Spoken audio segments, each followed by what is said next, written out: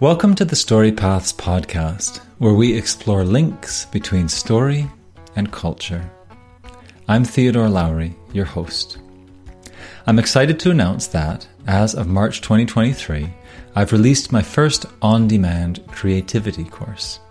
It's on Skillshare, nestled within a library of great creative courses, and if you're not already on there, I've got a link in the show notes where you can get a free month. My course is called Creative Writing, Brainstorming Story Ideas. In it, I guide you through finding ideas within your memories, working with them as symbols, and learning to deftly combine and recombine them into meaningful stories. There's a trailer for the course there in the show notes, along with the free link. Hope to see you in there. And so, we begin.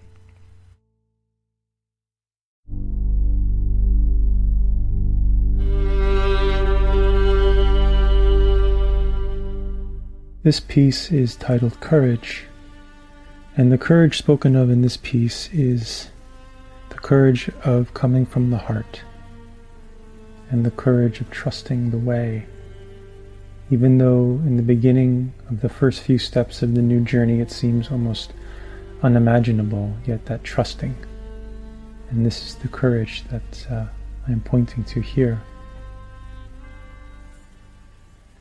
Courage. Coming into the vast known and unknown depths of a pathless path, the young boy calls upon ancient secrets just now blossoming into form, into view, into visible. Misty mountains arrange themselves just so, and indecision vanishes through tree bark and stone. Barefoot forest floor shows more in mossy definition than crisscrossing grid systems in metropolis expectation. Find me now, howls the owl, and Brother Wolf follows close to breathe, not to harm, yet to protect the way. Ants, reptiles slither unannounced, ecstasy of confronting human form. Young boy, look up at the vast horizons, quietly sit now, and in your stillness know more deeply the way. Gentle eyes open, heart arms reaching for true inheritance, passed on dreamscapes, bloodlines and ley lines, walkabouts, pilgrimages, migrations, vision quests, gypsy tribe, the drum. Sleeping boy awake, heart beat 2 feet, you human boy awake. Sometimes for the first few steps entangle themselves in the last few, combining and incubating the sprouting of divisionless decision, bravery, courage, heart jumping before mind, to meet itself just a few paces ahead. That unbelievable garden grows rich soil, flowers. Flowers.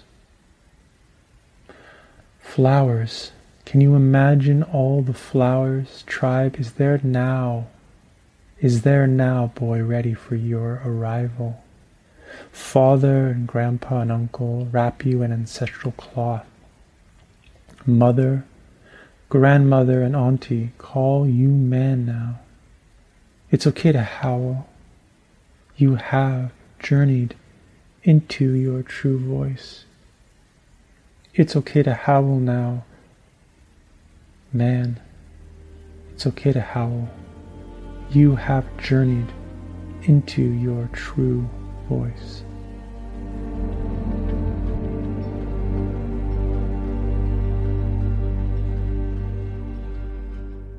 Welcome to the Story Paths podcast, about the stories we tell and the stories we live. The poem you heard just now is from our guest on the show today, Angelo Russo. More from him soon. I'm Theodore Lowry, your host.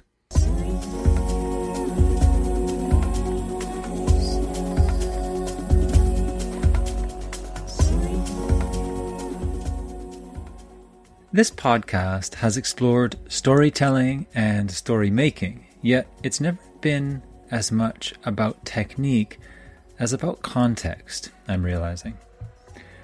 I've wondered, what is the cultural context of the stories that I tell? Which cultural stories form the context in which I live and think? Or you could say, which stories form the ocean that I swim in and that we swim in? And of those stories, which ones shall I honor and help continue, and which ones shall I honor and help to compost? There are a couple of big cultural stories that have come up, which are coming to mind now in relation to today's episode as stories to compost. One's the story of individualism, of the lone struggling hero, or more specifically in this context, the lone struggling artist. My guest today reveals how no art is made in isolation, and that this is a beautiful and moving thing. The other story is the divide from nature, man versus nature, as I learned in my high school writing courses, with nature being anything other than humans, or anyone other than humans. This man versus nature is linked with the story of individualism in the sense that the human species is not really an individual species, and that we're inspired and empowered and linked with genetically trees, birds, microbes, creatures, as well as stars and planets. When I think of a storyteller, and I invite you to do the same, to think of a storyteller, what do you think of? I think of a person speaking to others in an animated way, perhaps around a campfire, everyone leaning forward and involved. And so it seems that there's this one person who's carrying the stories, and that is part of it. It's not that we're just collective. But this storyteller inherited their stories, gave them their unique flavor as well. They have their storytelling mentors, and of course the audience is listening and contributing to the energy of that story being told. More than that, many stories are actually told by more than one person, with people coming in for different characters, for songs. Some stories are told only when certain groups get together. For myself, I've definitely been influenced by the idea of the lone artist. And it is a lonely thing. Writing and drawing may involve a lot of solitary time, in fact, and yet as I enter more into collaborations, as I recently have illustrating a children's book, I feel my own creations becoming richer, and I'm loving this feeling of interconnection with other creators, and I'm noticing the cultural stories that make it more difficult for me and for us.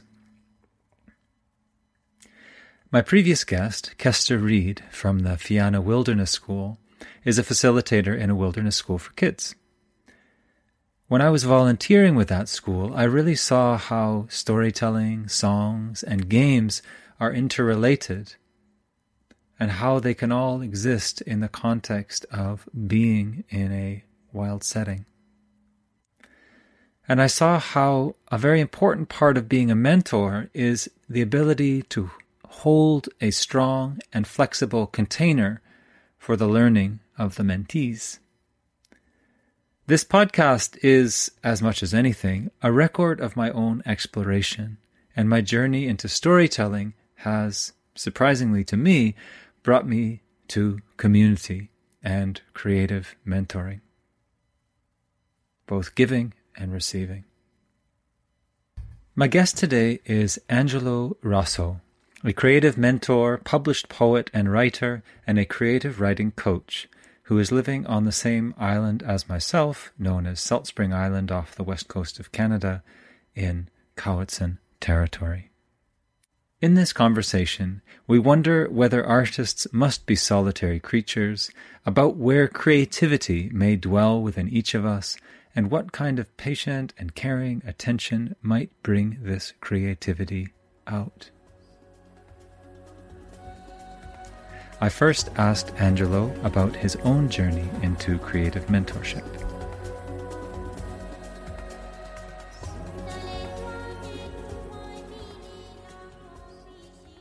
Creative mentorship, where it all started from mainly, was my search for a mentor. I was an artist living in New York City in the early 2000s, and to be honest, I had a hard time finding a mentor, someone to look up to. I was in my 20s at the time, and I looked ahead and saw artists and theater actors and theater in their 30s and 40s and into their 50s, and I found very few healthy individuals that I looked up to and admired. By no means was this judgment. I had a hard time finding someone. So that's what began the search for me, for someone in my world that I could look up to as an artist. As I grew into my 30s and 40s, I needed to see a vantage point, a horizon to look to that was inspiring. And so I eventually did find a mentor in Northwestern Massachusetts, a farmer, woodworker, father, community member, leader, and a really beautiful man. And he really taught me in the fine art of being a mentor, of being someone to hold space and to show a way, of being that is creative and also inspiring and sustainable, to sustain a journey in this life, as you know. And so that was the beginnings for me, working with my mentor, Ricky. And then we started a program working with young boys and girls in high school in a very small town there, an old mill town with very little opportunity. And we started like a weekend program with youth. And then from there, it continued to blossom into one-on-one work with mainly teens. And then I started bringing in my theater into that as well, a lot of my theater practices.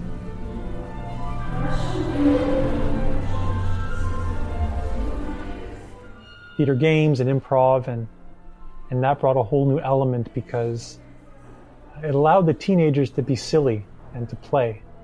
Being a teenager, there's a lot of posturing. And so it created an opportunity for teenage boys especially not have to be so macho and competitive in an unhealthy way. They could just be silly and playful and explore that side of themselves. And it kind of grew from there. A friend lent me a puppet the other day, an octopus puppet. And I found myself expressing myself through this puppet in ways that I wouldn't ordinarily, because I have my persona and I want to be respectable and I don't want to be seen as absurd, at least in certain company. Whereas with the octopus puppet, it gave this permission. So it sounds like what you're saying with the teens there is you can just try this. You can just do this. And of course, it is part of them. We have those parts of ourselves. You kind of stretch out beyond the macho man or whatever it is that a person's trying to do, right? And really try out different things. Yeah, that's a good point about permission. Theater, whether it's mask work or clown work or taking on another character, it does give you permission to explore, especially when you get boys and girls together. The dynamics can be challenging sometimes. But when there's this permission, then this idea of the emergent blending with the intention, seeing what wants to happen and letting them take the lead in many ways. I'm curious to ask about that, coming in with some intentions and then how that can mix with what emerges through the process. I'm curious about that balance that you find, or that alchemy between intention or giving container, boundaries, leading, determining the direction, between those things, which seem like they're very important as well, with allowing for that emergence or incurring that emergence or changing your plan if it looks like that's what's being called for. So I'm curious about your own journey with those considerations and your reflections on that. Yeah, great question. It is a dance for sure. It's good to have a vision and a plan. And also it's good to lean into the mystery and unknown and see what wants to happen. I find sometimes that it can be quite stale if I go in with too much of a fixed perspective on things, contain something that sometimes just needs to be wild and free and see what wants to happen. It's also important to balance that with structure, discipline, and focus. Yeah, intentionality to what we're doing. So in terms of the emergent, it's almost as though listening. It's all about listening. I know you went to a retreat recently working with little ones, and most often my main job is simply listening to what do they want to explore, what wants to happen here, where do we want to go here. Obviously, trust is a big piece of this too. It takes time to establish trust, because initially we all have our tentacles out, as you mentioned, octopus, like we're all feeling each other and getting a sense of safety with each other. And then once we move through that time, which can take, when I work with young ones, it could take months, honestly, to move through that initial, making sure this person is someone that I can trust and that they're not going to abandon me. They're here, they're present, they're listening, they're paying attention. And once we slip into that realm of trust and seeing and listening, then magic can really, it's like the plane takes off. And the initial phase is just we're on the runway, making sure that this plane is suitable. And so for me, once we're flying, for me as the creative mentor, to make sure we don't crash and make sure we stay in a good place and look out for danger. And then together we're feeling into what's emerging, where we want to go, what we want to explore, what's our creative edge, what's challenging us. And that's all conversation and dialogue. Listening, paying attention, creating trust, and then being in constant conversation with how everyone's feeling and how people are thinking. Where are we going? Where are we? Where do we want to go? Where were we?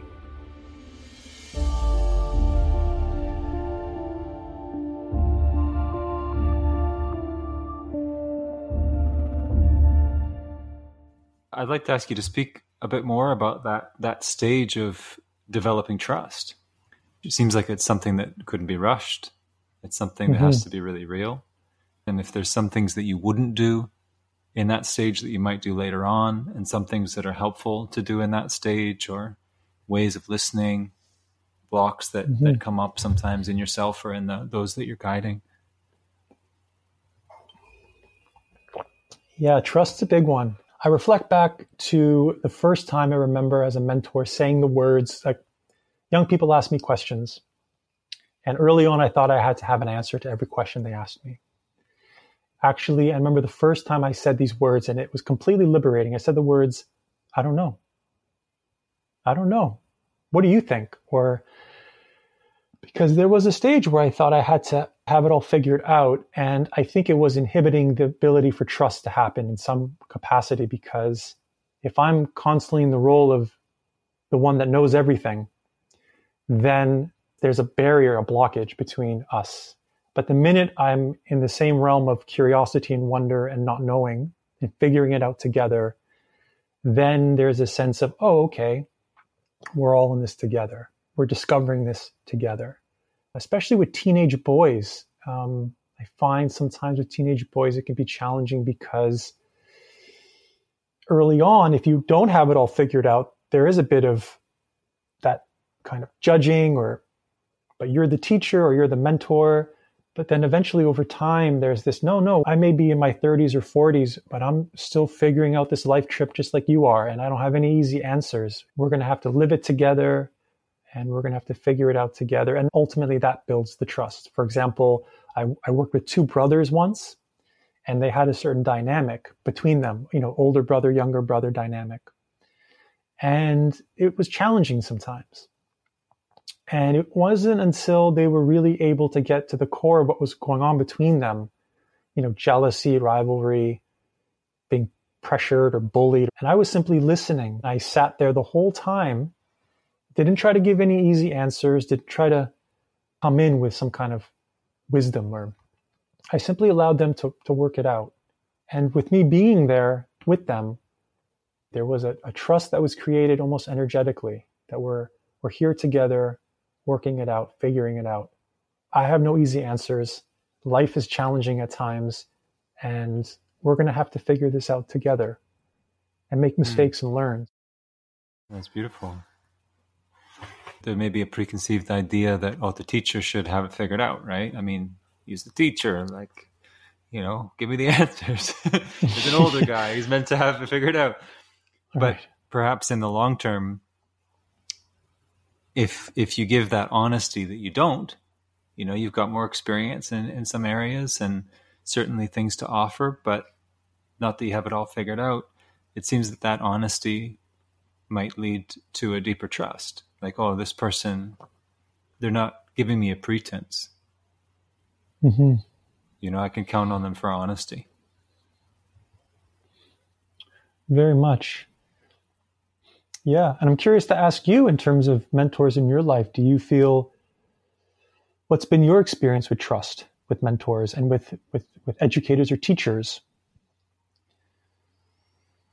Yeah, it's, for me, I was in a religious community for a long time, and there was some of that pretense of the leaders having it figured out, that there's a real difference between the juniors and the seniors, which on one hand I felt was healthy, because in the culture I grew up in, perhaps there's not enough respect for elders. I felt that was good to have that formal respect for elders. It's something I do feel is important. From the side of the student, I would hope to give some formal respect to a mentor, and then at the same time, not to be excessive in that, to not leave space for their humanity. I'm curious to ask you perhaps about the difference between a teacher and a mentor. Like a mentor might be closer to the emergent, or maybe have you found yourself going back and forth where you have a subject that you're bringing across, you have things that you're teaching, but then you're also in the role of a mentor, somebody who's supporting a person wherever they are. I'd be curious to hear about that. Yeah, that's a good question. I really, I'm grateful that I don't work in a traditional school setting. A lot of the work I've done has been in people's homes or on farms or connected to nature. So there is a lot of breath and a lot of room for those lines between teacher and mentor to really dissolve, and I can explore and experiment from moment to moment. I do know that in a formal school setting, from my experience, maybe from yours as well, a teacher is very much a teacher in the sense of there's information to relay, there's a timeline, there's pressures, there's expectations, there's teachers and principals and parents and funding and all these different aspects. So there's a lot of pressure and a lot of curriculum-based learning and structure within those settings, which I would find quite challenging, to be honest. A lot of my friends do work in the school system, and I completely honor that journey, yet I don't think it's right for me.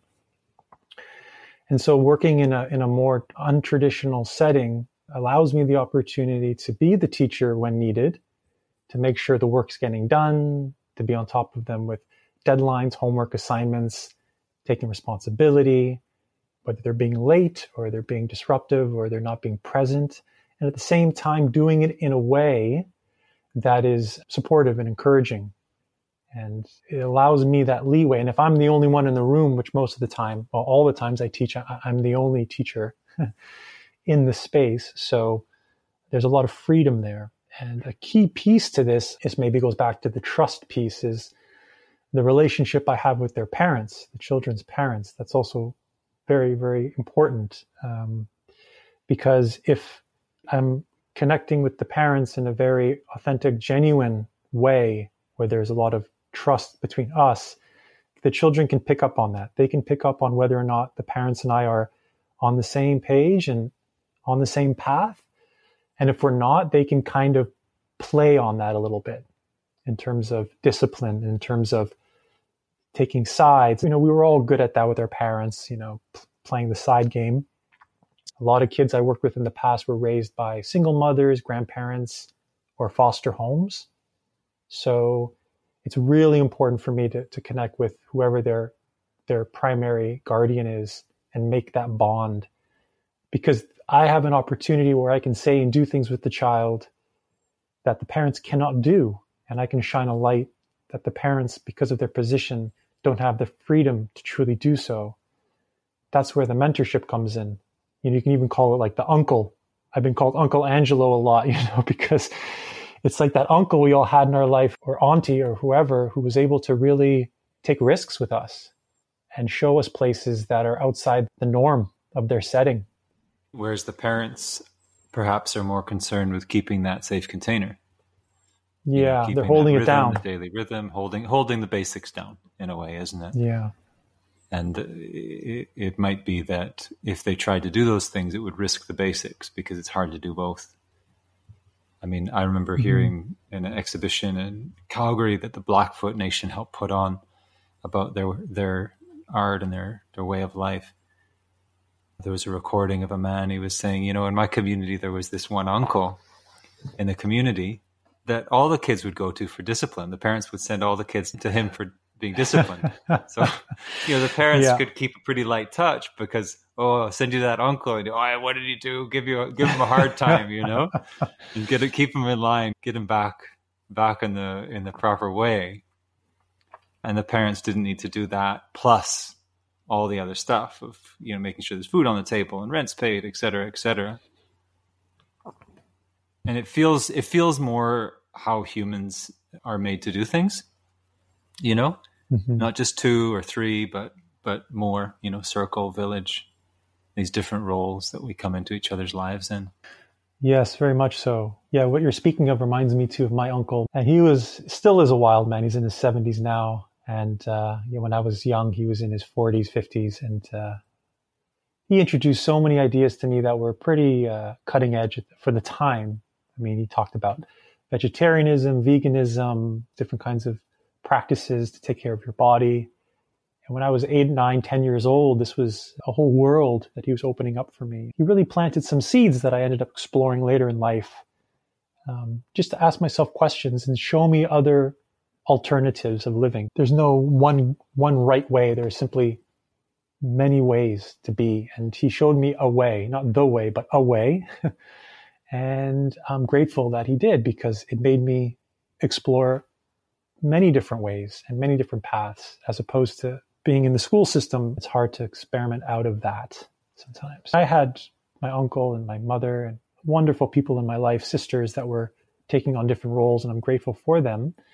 I didn't necessarily have a mentor in that sense at my young age. However, the young people I work with now, whether boys or girls, they ask incredible questions. They're really in there. They're really in there trying to figure it all out. And having someone there to bounce that back at them and be in dialogue with them at that age it can be a very, very powerful, long-lasting experience of self-worth, of value. Mm-hmm. I'm hearing that a mentor can really give validation to the person they're helping, especially adolescents, certain parts of adolescence more than others. It seems like all the goalposts are moving, my whole body's changing, my mind's changing, my view of adults is changing, the adults have their own turmoil, which I'm now perceiving more than before. Getting an awareness of the kind of world I'm born into in the bigger picture, which is pretty crazy in a lot of ways. My peer group at the time were very concerned with being cool, whatever that means, and not being certain other things. Is quite rigid, really. It had a lot to do with what's in the movies, what a man is, what a woman is, according to pop culture. Because, of course, at that point, we're looking beyond our home for reference points. And yeah, to have someone to be stable and giving validity to some of the inquiries that I may have, which are not inquiries that are aired among my peers. They may have them as well, but these are things that are cool to talk about. It's too vulnerable. So to have someone there who can sit with that and let me know that is worthwhile, that these inquiries are worthwhile. Again, like you say, not necessarily giving answers to everything, but just that, yes, it's understandable that you're struggling. I'm still struggling in a different way, maybe not as obvious or as extreme as that adolescent time. But just to be there and validate, give credence to some of the softer inquiries that a young person may make.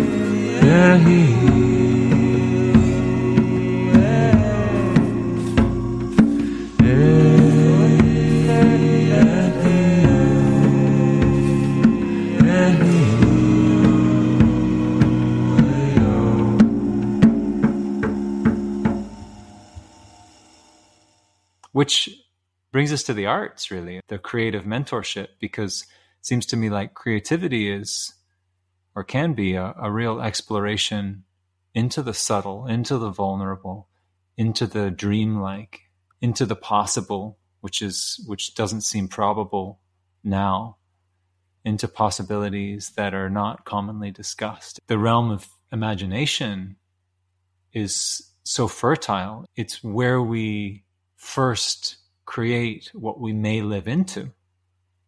And it's so important to have that confidence to move in that realm, isn't it? And to feel that even if I just dream up a story and it never happens, that's important. I'm practicing, I'm making something in that realm. Yeah, well said. Yeah, that's why I really love poetry. I really love using poetry as a tool with young people. Sometimes I'll be working with 12, 13-year-olds, 14-year-olds, and we're reading so many great poets. We could be reading Emily Dickinson, and they'll read it a few times, and I'll simply ask them, what did you take from this poem? What did this poem mean to you? And they're tuned in. They know. They can feel it. They're aware. The imagery that comes up for them, the language, the intention behind the poem, how it relates to them in their life. I feel like poetry is such a good way in because it's concentrated language. It's really deep language. I have a very interesting relationship because some of the kids I work with are doing a half homeschool, half school, traditional school setting. And in the traditional schools, most of the kids these days are on their computers. There's Google Classroom, everything's in folders, everything's on Google Doc. And so my work is just to get a book in their hand and to read Shakespeare, to read poetry. Like you said, really activating the imagination and creating the setting and feeling the words and speaking the words out loud and then stopping and talking about the line and the words and the rhythm and the iambic pentameter of Shakespeare, and just all of these things is so rich. I think just for me, it's always that. It's always starting with poetry with young people, because they're not really as immersed in it as they could be. And it's very easy to access because it's short but condensed. And so I feel like that's a good creative starting point for me with young people. That gets the imagination growing, is poetry. And then from there, we can sketch, we can dance, we can paint, we can sculpt, we can go into the forest and do nature connection. But for me, poetry is the way in. It's really the way in. Yeah. Yeah, it's beautiful. I love that description of poetry also, as condensed words and as because it's very short but very rich. It's something you can really work with in an immediate way, isn't it? Of course, you could say we're going to read this book, and then we'll come and talk about it, and that can be really good as well. But a book is big, a novel or nonfiction. It's big, whereas a poem, you can read it in a minute, often, but then at least I know I need to read poetry 2-3 times to begin to get into it. The first time I'm just starting to get familiar with the words and how it's put together. And it's only after reading it a few times I feel I'm starting to soak in. Yeah, I'm curious about these ways in, as you say, and also what it is you're looking to enter into. Well, I would say that when I was a young person, I was a very quiet person. I wouldn't say shy. I don't like the term shy. I simply enjoyed listening. I think shy is a bit of a label. I preferred that I was a quiet person. I like to listen and pay. And I also grew up in a big family, so there was a lot of other people speaking often. So I enjoyed simply listening. And I was one of the younger kids in the line. A lot of listening to be done. A lot of listening to see all of the, to learn. I actually learned quite a bit from all the idiosyncrasies of my childhood. And it's in those quiet silences. I used to really love going into the forest during those times when the house was all full of energy, and find solace and reflection. And a lot of early inspirations came from my time being in the forest near my home. I'm grateful that I lived somewhere there was a forest and it was quiet. Very beautiful gifts that I was given. And so for me, when I'm working with young people, I really want to tap into that place. I really want to get underneath all of the programming and all of the to-dos and all of the expectations and all of the pressures, and get to a place where we can just be still and silent for a moment and see what wants to emerge from that place, from the place that's not overwhelmed by the rational thinking mind. Like when kids are playing on a trampoline or playing basketball or swimming in the lake, like that place. Like I want to come from a place where there's nothing in the way, and what does this human being at this time in their life, what are they really curious about? What do they want to really explore? And it takes a bit of kind of shedding all the, like you said, Hollywood and social media and videos online and yada, yada, yada, to get that out of the system, to really find out what really wants to be explored here. Really getting into a place that's inspirational and truly creative, in the sense of that just wants to create, and what wants to be created without any filters, without any obstacles. Yeah.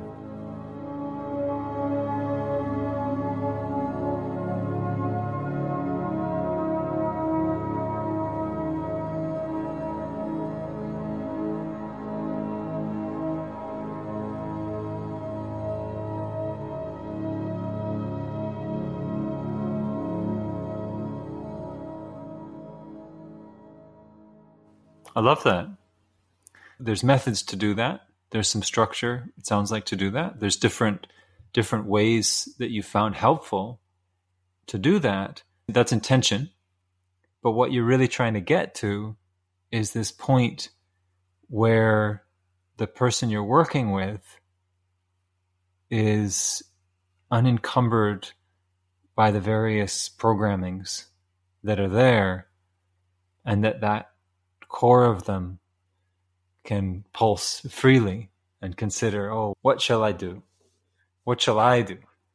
As opposed to what is being done to me or what is being expected of me. And perhaps we're not asked that question enough. Yeah, it's quite scary too, I would say, for any person at any age to ask that question, completely honestly, to ask that question without worrying about paying the rent or doing this or doing that, but to truly ask that question, it can be frightening for some. And yeah, it really can be. I speak for myself. I'm transitioning out of being religious in a more formal way, and I'm really coming to see that some of my reasons for getting into that were direction and certainty, a plan for what's the best thing to do. Like, here it is. This is the best thing to do. And coming to this point of, well, what do I think happens after death? You know, do I think there's a God? What do I think life's for? What do I personally think life's for? Not that it's that way for everybody, but what do I feel like my life's for? It is an act of courage because it feels like living without rails. It's like, where will I fly? The sky is so big. I'm asking for encouragement, and I'm also asking for truth and honesty, and to be around humans that want to see me thrive and want to see me do well.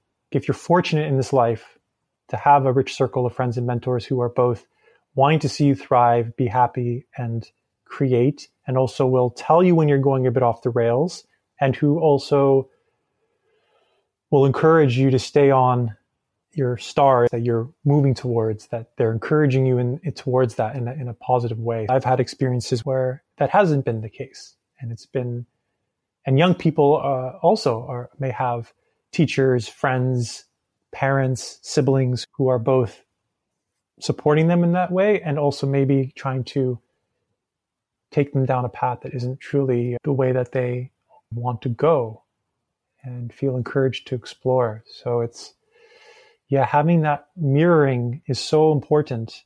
You're fortunate if you do have a rich circle of those friends and mentors. That's a true gift. Or even a few, whatever you have, kind of piece it together. Michael Meade, the mythologist, he often talks about soul in the sense of each of us have an innate soul, or who we really are, who we are in a deeper sense, and that the work of culture and myth and mentorship is really to bring that out. It's something like a seed that we may not know what type of seed is in us, whether it's, cedar or hemlock, but that seed's there and that it wants to be expressed in this life, in this particular life, that each of us have something that if we're to have a truly filled life, if we're to truly inhabit our life, then it will be in that particular way. And it's an interesting thing, because what would it be like to be in community and culture that's encouraging that? And what we often see in community and culture is there's a conformity. This is what we do. This is what we believe. This is what's acceptable and not acceptable. And of course, there's a cohesion that comes from that. There's a coherence that comes from having those agreements. This is who we are. So how can there be a community or a culture where one of the central principles of that culture is that each person's unpredictable, unique, out-of-the-box gift can come out? It feels like coherence and anarchy are somehow trying to get married and make the relationship work, So I'm curious to hear your thoughts on that. Yes. I had a conversation with a friend about this a little while ago, and we were talking, and what came up for me around that was that where I choose to live. So I choose to live on this beautiful island called Salt Spring, and the beautiful southern Gulf Islands off the coast of British Columbia, and I'm grateful and so fortunate to live here. I also choose to live here. I live here on purpose. And I'm choosing to live here because I want to live a certain quality of life. And what this quality of life allows is the opportunity for spaciousness and for a slower paced way of being. And what that brings is opportunity for reflection, opportunity to read. For example, this afternoon, before our call, I sat and I read a book with a cup of tea. I think one of the highest moments of life is good if one has time in their afternoon to sit, look out the window and read a book and drink a cup of tea. That's pretty good life.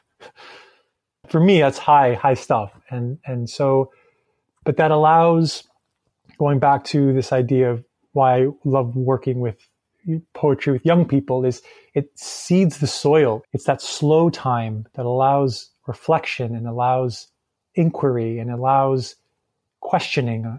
And sometimes in those moments, my whole life can flash before my eyes, or asking myself deep questions can come as I'm reading a book. I'll put it down and, where am I in my life right now? I'm just doing a check-in spontaneously here. But that dialogue is rich and alive on this land, on this island, because it urges that kind of conversation. So for me, place is very important. Not to say it can't happen in cities. However, I feel like there needs to be a table set for that form of conversation to happen, for that kind of inquiry to happen. I mean, if there's a classroom of 40 kids, I highly doubt that the level of conversation, at least that I want to have, is going to be able to unfold in a classroom of 40 children for an hour and 20 minutes, a few days a week. So I think it goes back to choice in terms of, as I grew older, I realized I wanted to live a certain quality of life, a certain way of life, and I had to make choices to set myself up in a place that allowed for that conversation to be primary in my life. And then from that place, I like to engage with others that are at least curious about having that conversation as well, or have the potential of wanting to engage in a certain conversation without it being forced.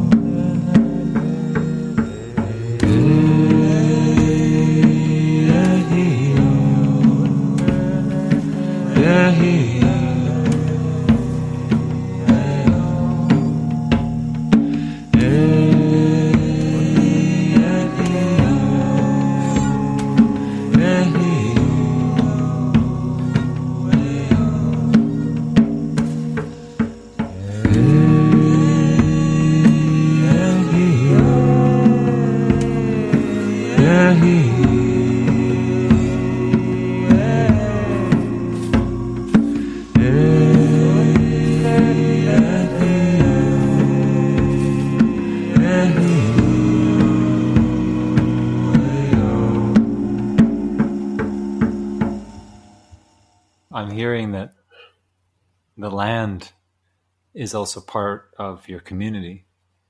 It's part of your circle of connections that you're surrounding yourself with. Oh yeah, I mean, I'm looking out this window, I'm seeing the light moving through this beautiful maple tree. And I remember this maple tree this past winter where there was no leaves and it was all skeletal and bare, boned. And now it's summertime and the tree's fully leafed out and the light is hitting the leaves and it's getting nourished. And I already know at the same time that the root system is preparing already for autumn. And there's a cycle. And so being on this land reminds me of cycles of life. And it's the remembrance of the cycles of life that keeps me tuned in with the knowing that I too shall return to the root system and dissolve. And it just keeps me remembering my place, as Mary Oliver says, my place in the order of things. So the land definitely keeps me grounded, as it does, to that knowing. And that's why it's vital for me in my work to be connected to the land. Pattern of wave and wing, roots and horn, the ways they bring, weave fabrics torn. Those who were here to hear human footsteps woken, stones and scales and spores, praises now be spoken. Soil, sky, womb hums to tender eras broken, times past and to come, aching rivers opened. Hey, hey, hey, I see a time when earthly ways are held high. Hey, hey, hey, when the soil of the earth is as holy as the sky in which she spins, with us upon her, and we no longer wrong her. pattern of hoof and drum, paw print and song. Sounds are sung through darkness long, songs of fluid bone, constellations awoken, rivers under stone, through humans spoken. Hey, hey, hey, I see a time when earthly ways are held high.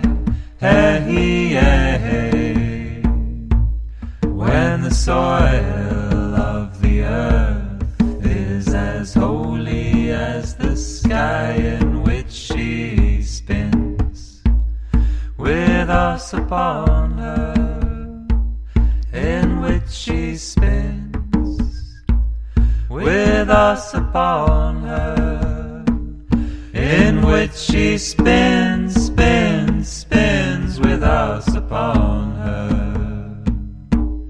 And we no longer wrong her, and we once more know to song her. Yeah, it feels intrinsic to what we're talking about, that connection with the land, that gift, that each of us have within us, something to bring out, something that's important to us, something that we want to do, that we want to create, that it's at the same time unique and also very much connected with others and connected with the land. It's a gift received and it's a gift given. It's of service. So it's not something I could just go to a mountaintop and meditate and, okay, my gift has come out. It's something very relational. I think of community to help bring that out of each other. Then we see like, oh, that's growing in you and this is growing in me. And then there's another possibility. What might we do together? It feels like the birth of deeper human culture in a humble but wonderful way. These kinds of inquiries, really. Because all our practical decisions will be determined by those emerging values. It's very relational. It's not me, I'm going to come out and be the hero, I'm going to be this unique genius, artistic genius. What we don't often see is that that's so isolating for the person who's adored in that way. You hear these rock stars and things, it's like they can't go outside without a disguise. There's people rooting through their garbage. It's like they can't just make friends. It's what do we do to creative people? Put them on stage and everybody's adoring them, and then when they misbehave, then we scandalize them in the press. I don't feel that as a society, we're treating our creative people and really the creativity in each of us in a healthy way. Yeah. Yeah. Well, a lot of good shared there. Yeah, there's a lot. Wow. Yeah.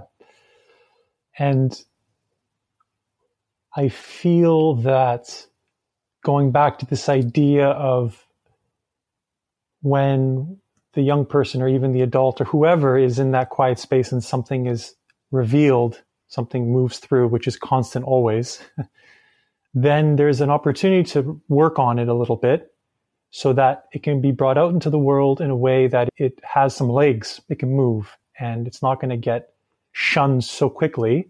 It's robust. And once it's robust from community and friends helping support that seed into more of a sprout, and then it grows a bit stronger, then you put a little protectant around it so that no one eats it up, and then it grows even taller. And that comes with patience, and it comes with discipline. So many cliches of the artist that need to be thrown out. I mean, it's communal. It's always communal, no matter if you're alone in a room painting on a canvas. All of that experience that's moving through your body is from humans you've interacted with, experiences in your life, who birthed you and where you were surrounded. There's all this communal conjuring happening at every moment. So I also don't agree with the kind of lone wolf alone in their cave creating art and then they come out and bring it. No, we're all incubating our art together, whether we know it or not. It's a communal form. And then when it's given to the community as a gift, which in its best form, it is a gift to the community, then it's there to remind us of why we're here and of who we are and of where we're going and where we've been. And yeah, we put professional on these things, and we put price tags on these things. And of course, artists should be compensated for their work. There's no question. I think that art has value in our culture, and there's no reason why artists can't live a good life and live a good life of means. However, this idea that some are artists and some are not, or art looks this way and not that way, I don't really subscribe to a lot of that. I think it can be harmful and damaging because it does affect the early seed, because someone may see they're creating something small and beautiful at first, and it needs time to breathe and grow. But then they'll look at someone else and say, oh, they're so good, they're so great, I'll never be as good as them, and they'll just squash it. And I've done that myself as an artist. And that's so harmful. We all have something to offer in our unique way, and it just needs time and space and that's why we're working with young people. It's that listening part is so important, because that 5-10 minutes that I listened to them in that moment as they shared a vision or a dream may go on to grow a business or grow who knows what could come from those 10 minutes of listening. Yeah, it's beautiful. I'm reminded of something that's said about Michael Faraday, who was one of the first to harness electricity. But a lady came to an exhibition. There was an exhibition of electricity, and things were lifting up due to static, and there was a couple other things going on in the exhibition. And she said, this is all very interesting, but what's the use of it? And he replied, what is the use of a newborn babe?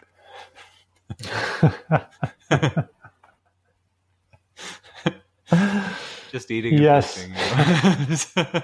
pooping. Eating, pooping, crying.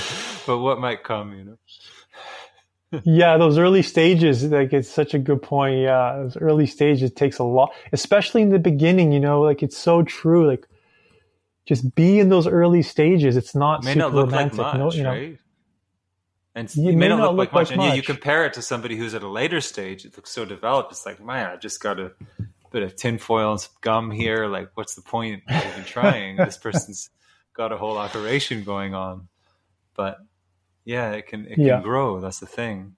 It has to grow. It doesn't start from there, right? It doesn't start from a later stage. No, it starts from the very first step. Oh my gosh. Yeah. Very first step. Well, I want to ask you to share anything else that you'd like to speak about in the topic or discuss. Well, I wanted to thank you, Theodore. This has been wonderful. And I would share that what I enjoy most is what we're doing now, simply showing up and trusting that something will happen. I mean, I'm sure you had your own intentions going in. I had mine. We sat, and there was that third thing, that the mystery revealed itself as far as what wanted to be discussed between us. And the emergent was also allowed to breathe and grow. And I think it's very poignant to the theme of the conversation about creative mentoring, in that it is a lot about intention, because I don't want to be the type of person that says, oh, no, you don't need to have no planning is necessary. No, you have to do your work. And I also believe in throwing some of it away and leaving room for the mystery to reveal, and to lean into that as well and listen to what the mystery wants to share, because it's always there and it's constantly abundant. And so often I feel, even in my work, I tend to shy away from the mystery. But I'm learning as I'm getting older to lean more into it. Yeah, I love that. I find myself feeling that way as well, and being less impatient to say, yes, but what's the point? Or what is the practical outcome? Or, how can we make money off this? Or how can we make a project out of this? To sit with that emergence for some time. And I feel less faith in my predetermined ideas than I used to.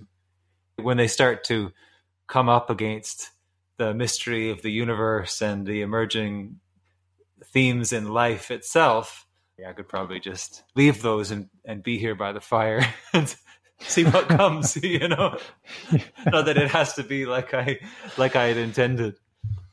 Yeah. Yeah. Yeah, there's a beauty and a wildness in that, really, isn't there? the wildness.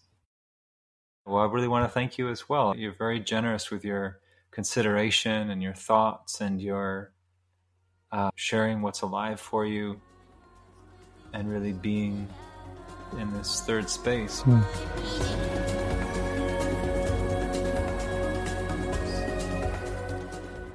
Thank you for listening. I hope you'll join us next month to dive deeper into these topics. In the meantime, if you'd like to support this podcast on Patreon and get some special bonus stories and artwork and such, you can go on over to Story Paths at Patreon. Also on Instagram, Storypaths, _podcast on Instagram, if you'd like to discuss some of the points in the episode. And I am excited and nervous to announce that I'll be holding some story-making workshops online. So this is where we get together with artwork, with song, with movement. We're creating characters. We're reflecting on each other's characters. We're bringing our characters into settings and stories together. So it's a very collaborative process. I've heard some good feedback from students who've been in some small initial groups that they find it a very safe space and a very fun space to be creative and interact with the creativity of others. I'm going to be doing this as a pay-what-you-want drop-in course, probably on a weekly basis, and perhaps with some other offerings developing out of that. I don't have an exact date yet, but if you're interested, you can sign up in the mailing list linked in the show notes. And within the next month or so, you should get some news about when that's going to take place and how that's going to look. And if you're listening to this episode well after it was aired, I hope you're doing well there in the future. You know some things I don't. Please send important information to me back in time. But besides that, I think these offerings will still be going on, so do feel free to sign up for that mailing list and you should get some updates about the story making course. Okay, best wishes and look forward to connecting with you here in this virtual audio way next episode. Bye for now.